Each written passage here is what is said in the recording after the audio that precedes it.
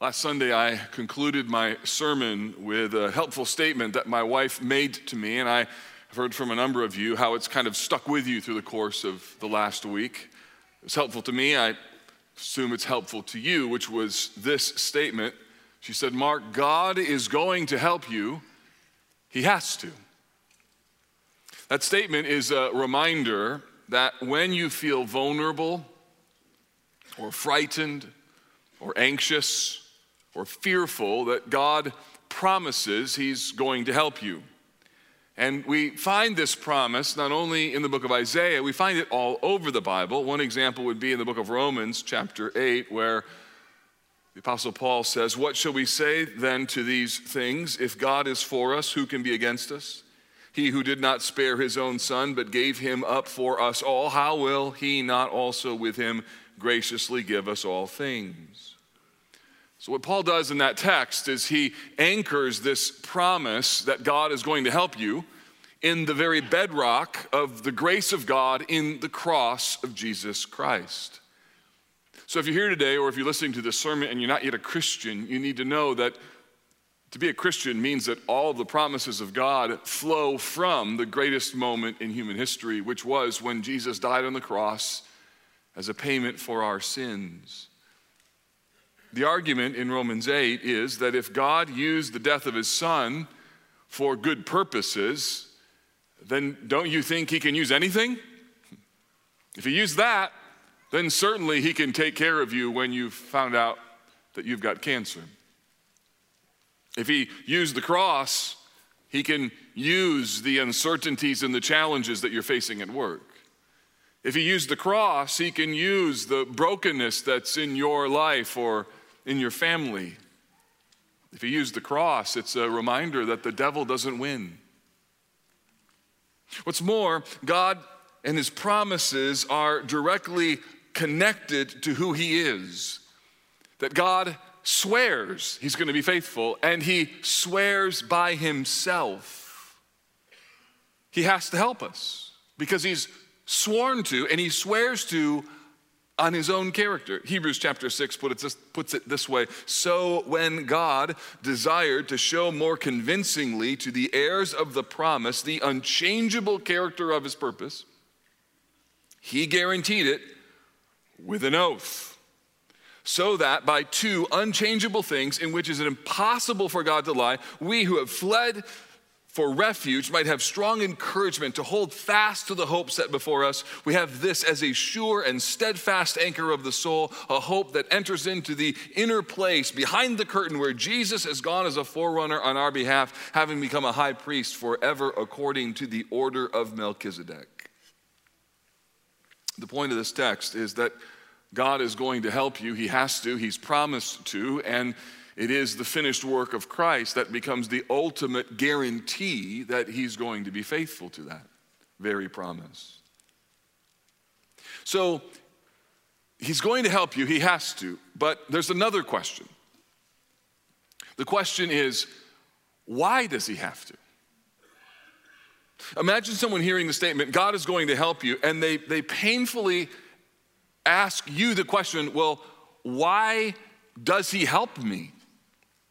Why does he even want to help me?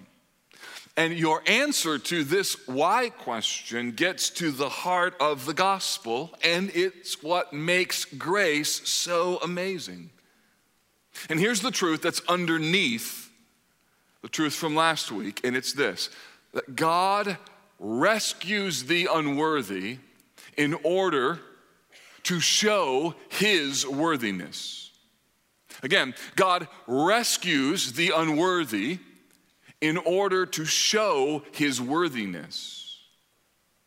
As Isaiah considers what God will teach the people of Israel through their future coming captivity, he highlights both the worthiness of God and the unworthiness of people. It's like what John Newton said: "Amazing grace, how sweet the sound that saved an amazing person like me." Amazing grace, how sweet the sound that saved a perfect person like me. No, what does he say? Amazing grace, how sweet the sound that saved a wretch like me. And in Isaiah 48, we find another chapter designed to encourage God's people. And the encouragement comes from two foundational truths.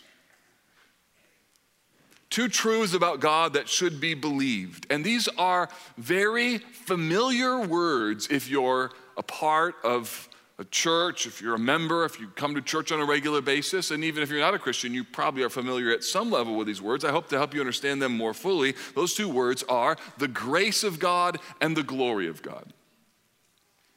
So these two foundational truths about God that have to be believed and need to be declared are the grace of God and the glory of God. And if you're a Christian here, you need to know that those words, grace and glory, it's like the 1-2 step of the Christian life.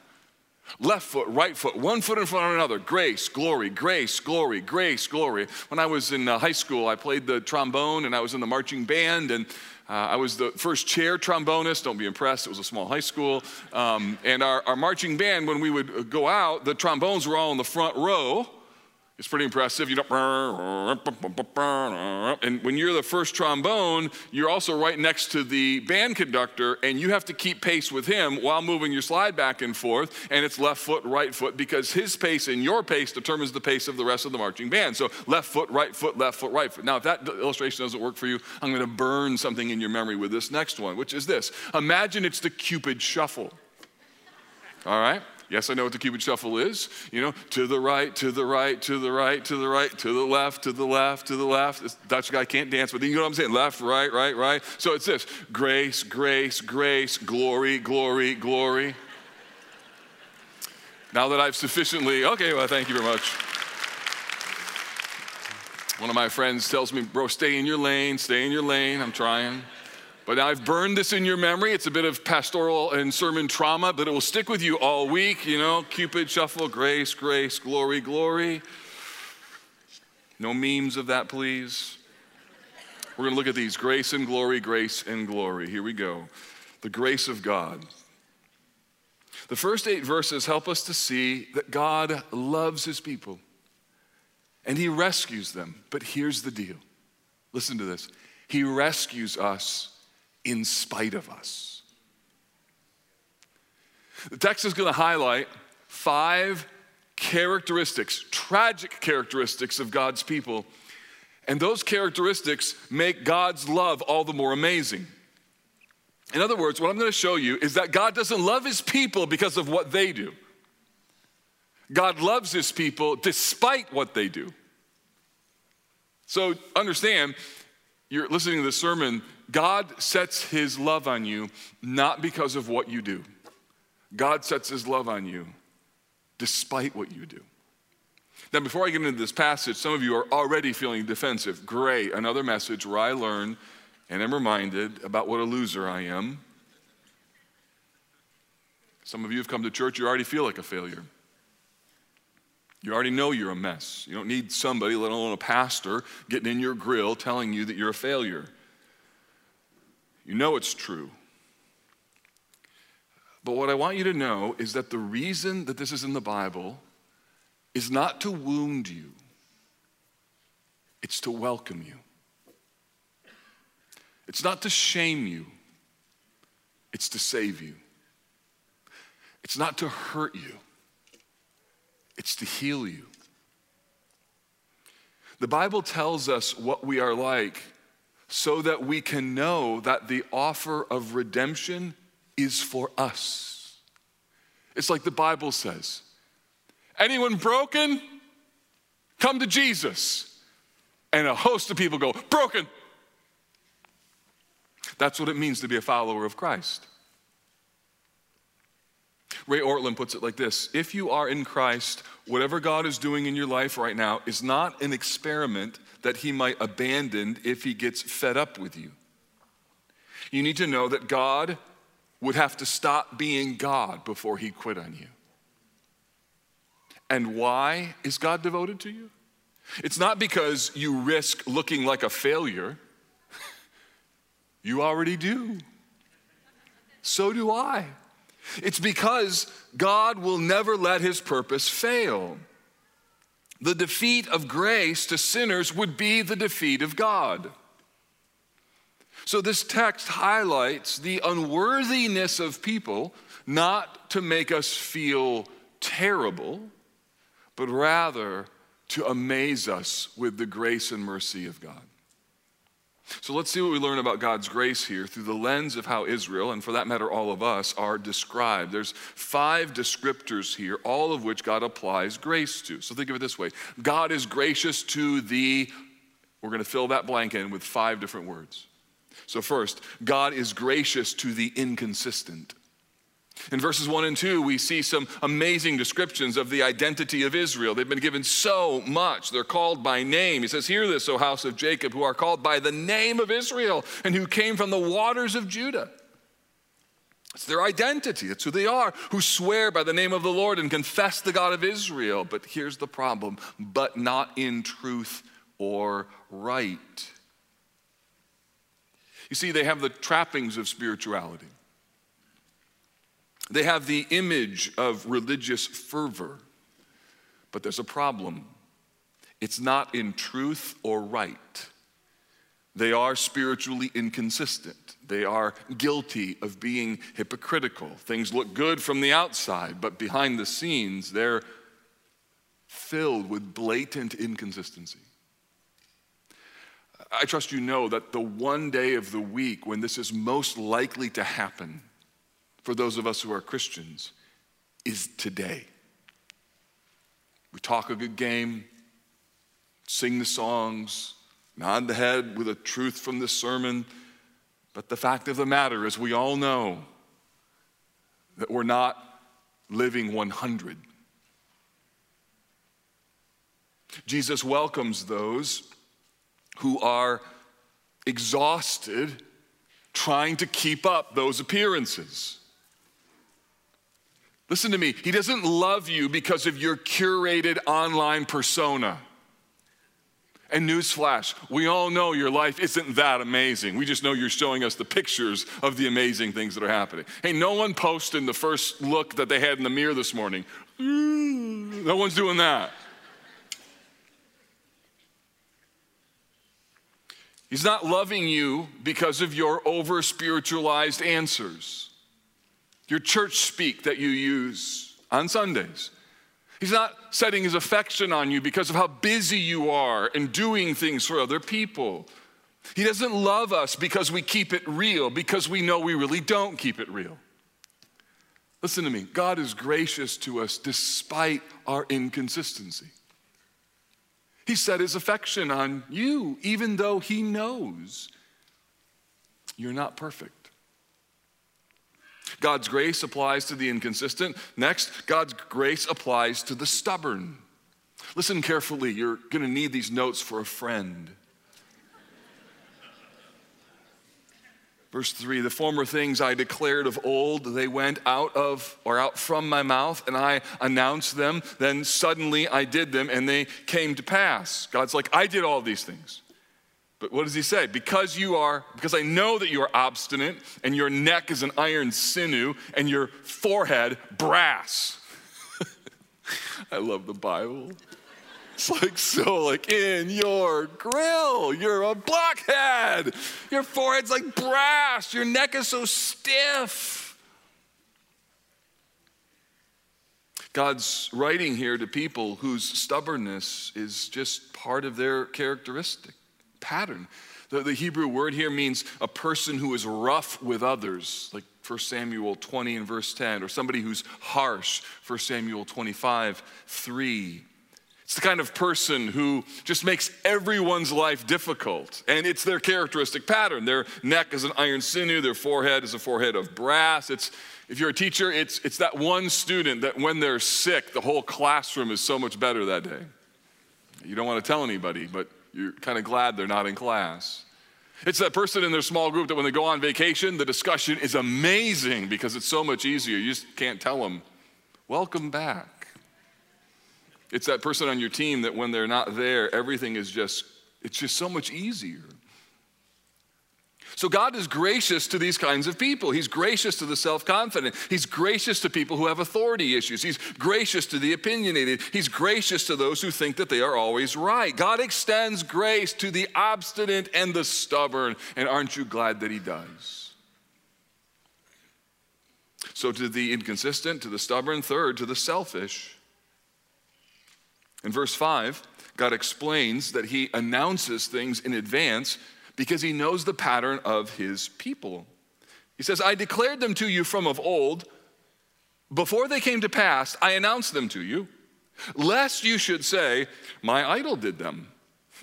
My carved image and my metal image commanded them. God knows his people. And by the way, notice all the use of the word my in verse 5, the second half. My idol did them, my carved image, my metal image commanded them.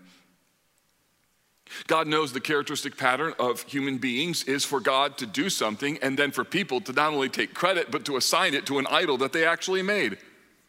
That's amazing. That's right, my idol did that. But I created my own idol. I paid a goldsmith to make it, and I bow down to something that I've created myself, and I think that that thing then did this thing.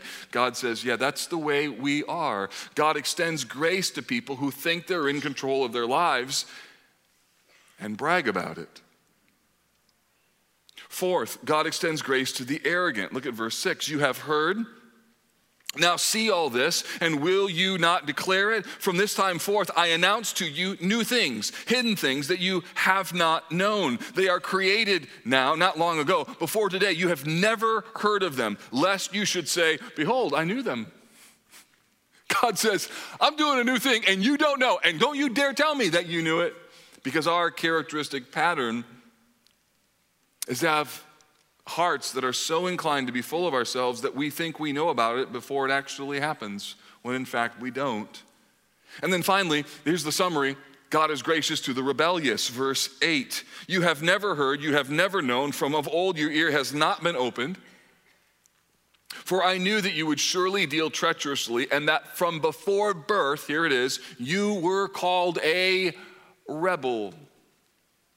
So here this section reaches a crescendo, and verse 8 is a stunning rebuke. God says, you have never heard, you have never known, your ear has never been opened. God has a long history with people, and he knows what we know, which is we keep making the same mistakes over and over and over again. I was talking with two women about this on Tuesday as I was walking through the atrium. They were coming out of a women's Bible study on the book of Judges, and they were commenting how remarkable it is that the book of Judges reminds them of our own present culture and society, that we keep repeating the same mistakes over and over and over and over. Now, what you need to know is that these descriptions of the people of God are not here for some nasty judgmental critique, but rather what God is doing is helping us to see the kind of people to whom he applies mercy. God's conclusion about them isn't designed to be something that puts them into despair, but rather it's designed to be something that opens the door for grace. So how do we think about this list? As I'm going over these characteristic patterns of human beings, how does it land on you? When I talk about the inconsistent, the stubborn, the selfish, the arrogant, and the rebellious, what do you do with that? Or maybe put those words aside for a moment and pick your own words to describe what you are like at your worst. Angry, conceited, vengeful, dishonest, insecure, covetous, lustful, vain, doubting, unbelieving, guilty, or anxious. My guess is those words, they feel heavy, maybe even discouraging. Some of you came to church today, you're looking for some kind of hope, and you might even be tempted to think, I don't need to be reminded how messed up I am. That may be true. But I want to issue a caution here. Imagine how you would feel if that list wasn't about who you really are, but imagine if God conditions the application of his grace to what you need to be. Here's what I mean. Imagine if the list, rather than sounding like God is merciful to the inconsistent, he's merciful to the selfish, he's merciful to the arrogant. Imagine if instead it sounded like God is merciful to those who are perfect. God is kind to those who are worthy. God is compassionate to those who are consistent, to those who are busy, to those who are calm, to those who are generous. What would it be like if your entire hope for mercy was entirely dependent on your perfection? Some of you know what that's like. You're like, I was raised in a home like that. My mom and my dad were like that. Like, I had to be perfect. Had to say the right thing, do the right thing. You may have grown up in a church like that. Played for a coach like that, had a friend like that, kind of friend who's like, man, if I don't say thank you, or if I forget their birthday, or I'm not like a golden retriever every time I see them, like, oh, good morning, good to see you, you're so awesome. And this person is like, I don't want to be your friend anymore because you're not nice to me. And as a result, it crushes relationships. And here's the good news. God isn't like that. He sets his affection on broken people. He pours out his mercy on people who are undeserving. He welcomes rebels into his family.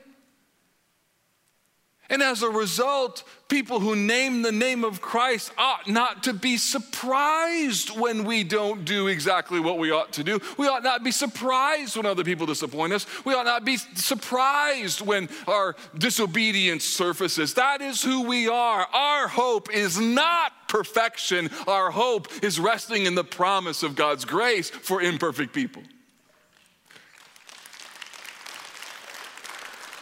And for some of you, that is life-giving news. So this is what makes grace so amazing. But then the question is, why does he do this? And that leads us to our second point, grace, glory. Why does God do this? Why does God love his people? Why does he treat us with such kindness? Well, it's not because we're so amazing. It's not because God gets a good deal with us. Why does he put up with us? Well, he tells us, look at verse 9. For my sake I defer my anger. For the sake of my praise I restrain it for you, that I may not cut you off. Behold, verse 10, I have refined you not as silver. I have tried you in the furnace of affliction for my own sake. For my own sake I do it, for how should my name be profaned? My glory I will not give to another. The reason that God sets his love on human beings is not because of the worthiness of human beings, but rather because of the worth of his name. The reason that God redeems lost and broken and hurting people is not because his people, once they are redeemed, are then going to make everything right and make every great decision and do everything that they're supposed to do. That is not why God redeems people. He doesn't redeem perfect people, and he doesn't cause them to be perfect as they grow in sanctification. Rather, there's an incremental process along the way. God redeems people in order to manifest his own glory. I'll help you understand why that's so important. God treats us with kindness because he aims for the world to see what a marvelous God he is. Some of you may be a bit uncomfortable with that because it almost makes God sound like he's narcissistic or maybe a megalomaniac. But in the same way that God swearing by himself is the greatest assurance that he'll make good on his promise, so too, God glorifying himself makes sense when you know that the glory of God is the ultimate good in the entire universe. If the glory of God is the thing that everything else is pointing towards, and if the glory of God is the thing from which all life flows, and if the glory of God is the ultimate good in the universe, then God pointing to his own glory is not narcissistic. It's actually the most beautiful thing he could do by telling us this is what is amazing. And I will give my glory to none other because I am God. There is no other one. It's the same argument that Paul makes in Ephesians chapter 4, or chapter 2 rather, in verse 4 through 9. But God, being rich in mercy because of his great love with which he loved us, even when we were dead in our trespasses, made us alive together with Christ. For by grace you have been saved, and raised us up with him, seated us with him in heavenly places in Christ Jesus, so that in the coming ages he might show the immeasurable riches of his grace in kindness toward us in Christ Jesus. Notice that. For by grace you've been saved through faith. This is not your own doing. It is the gift of God, not a result of works, so that no one can boast. The grace of God eliminates the boasting of what you do that's amazing, and the grace of God eliminates the commiserating and the shame when you fail miserably. Your life, Christian, isn't dependent on your performance or your lack thereof. Your entire life is based upon God's mercy to undeserving people. So the point is, welcome to the family. We're all rebels who found redemption in the person and work of Christ. And why does God do that? He does that because he's God. We see this in a number of other places in this chapter. Look at verse 12. God's glory is connected to who he is. He says, I am he, I am the first, and I am the last. Verse 13 tells us he's the creator, and his glory is displayed in the entire created order. Verse 14, he controls the rise and the fall of nations. He empowers leaders in verses 15 and 16 that conquer, like Cyrus that we talked about last week. And in verse 17, he's the one who goes before everyone and creates blessing. Look at verse 17. Thus says the Lord your Redeemer, the Holy One of Israel. I am the Lord your God, who teaches you to profit, who leads you in the way you should go. God's ready to pour out blessing and grace such that following him becomes the very best kind of life that you could have. Verse 18, oh, that you would have paid attention to my commandments, and your peace, then your peace would have been like a river, and your righteousness like the waves of the sea. Your offspring would have been like the sand, and your descendants like its grains. Their names would never be cut off or destroyed from before me. The idea is that God's glory is not just the effect of what he does. God's glory as creator, as king, as God is the core motivation for everything that he does. God's glory is the why behind the what of redemption. In other words, God loves you not because you're amazing. He loves you not because you're perfect. He loves you not because once you become redeemed, you're going to be like the best Christian ever. God loves you because he wants to glorify his name in all of the earth, and that provides freedom.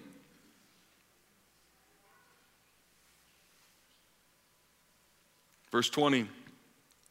Go out from Babylon, flee from Chaldea, declare this with a shout, proclaim it, and send it out to the end of the earth. Here's the statement. This is the crescendo of the passage. The Lord has redeemed his servant Jacob. That's what's meant to be pronounced, like declared to the world, that God aims to redeem a people so that the entire created world will know God redeems and rescues and saves sinners.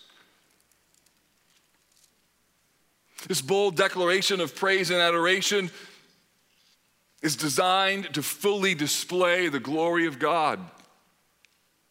Understand, if you're a Christian, your ability to glorify God is directly linked to your understanding of your imperfection and God's grace despite your imperfection. It means that your story is, I am the biggest sinner I know, and God rescued me. Your story is not, I had a few things going wrong with my life. That's a lot better than most people, and saw this thing about not going to hell when I die, so I thought, well, it sounds like a pretty good deal. Why not ask Jesus in my heart? Because I don't want to go to hell, I want to go to heaven, so I traded up. That is not the gospel. That's an abominable view of what it is that God did for you in Christ. What he did for you in Christ, he rescued you from you. He rescued you from all of the brokenness, and he did so not to make much of you, but rather in order to magnify and glorify his name. So your entire reason why you exist on planet Earth is to celebrate his grace and give him glory. Grace, glory, grace, glory, grace, glory. And the anti-gospel, or the way that we unravel this, is we think, I can do it without him, and I'm really awesome. And what God aims to show here is his unbelievable worthiness. Verse 21, they did not thirst when he led them through the deserts. He made water flow for them from the rock. He split the rock and the water gushed out. In other words, God takes care of those who he redeems. And then we come to verse 22, where he says, there is no peace, says the Lord, for the wicked. It's as though God reminds us at the end, there's two paths. Not everybody who reads Isaiah 48 is on the same path. So one path is a path that means I know that I'm a sinner. Jesus died for my sins. I know that without his mercy, I have no hope of any standing before him. I'm not righteous at my core. Everything I do is bad at some level, and I need Jesus to rescue me from me. And I receive Christ as my Savior, so my whole life is now on a trajectory of receiving grace and walking for the glory of God. That's what it means to be a Christian.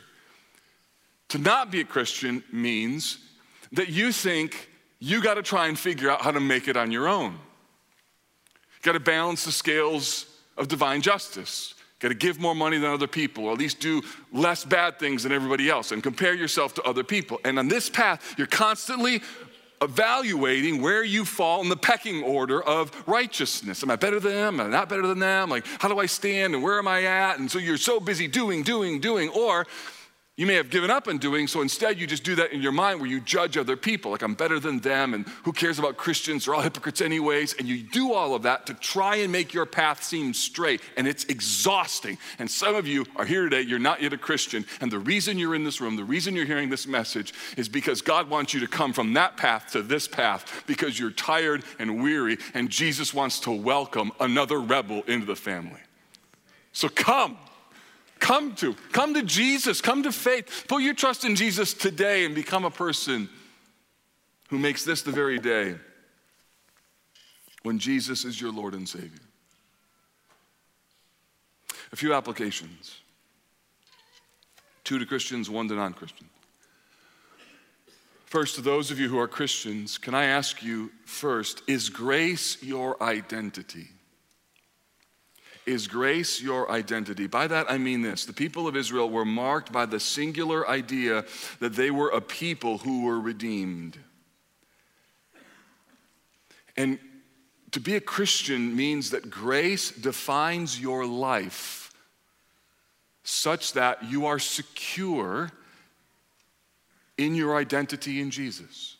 What that means, listen carefully, it means you don't have to be perfect. What's crazy is some of you are living your life like that's an expectation. If you're married, your spouse knows you're not perfect. They married you anyways. Your kids, like, they seriously know you're not perfect. Your friends, they know you're not perfect. So why in the world are you so busy trying to present perfection? Everybody knows you're not. Christians don't have to be perfect because perfection isn't our identity. Grace is. What's more, it means that Christians then live in gratitude because you know you have so much to be thankful for. It's like the Apostle Paul when he said, what do you have that you didn't receive? Answer, nothing. Everything I have, I didn't deserve. That also then changes how you view endurance. You know that God is going to help you. He has to because you can't make it without him. So your prayer of desperation, God, you have to help me, isn't based just on the promise of God. It's based upon your desperation that you know if God doesn't help me, it's over because it's always been over if God didn't help you. That's not a new thought. You just lost it for a minute. Wait a minute.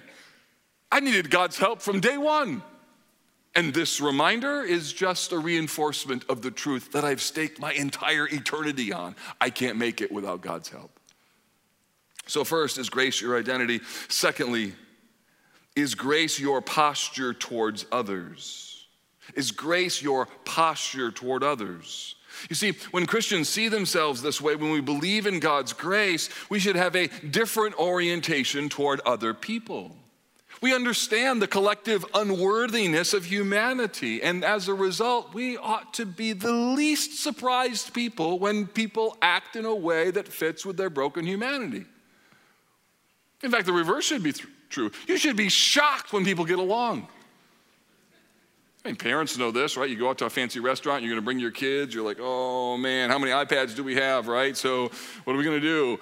And you leave that dinner and everybody was obedient, they didn't complain, and you're like, well, that went well, right?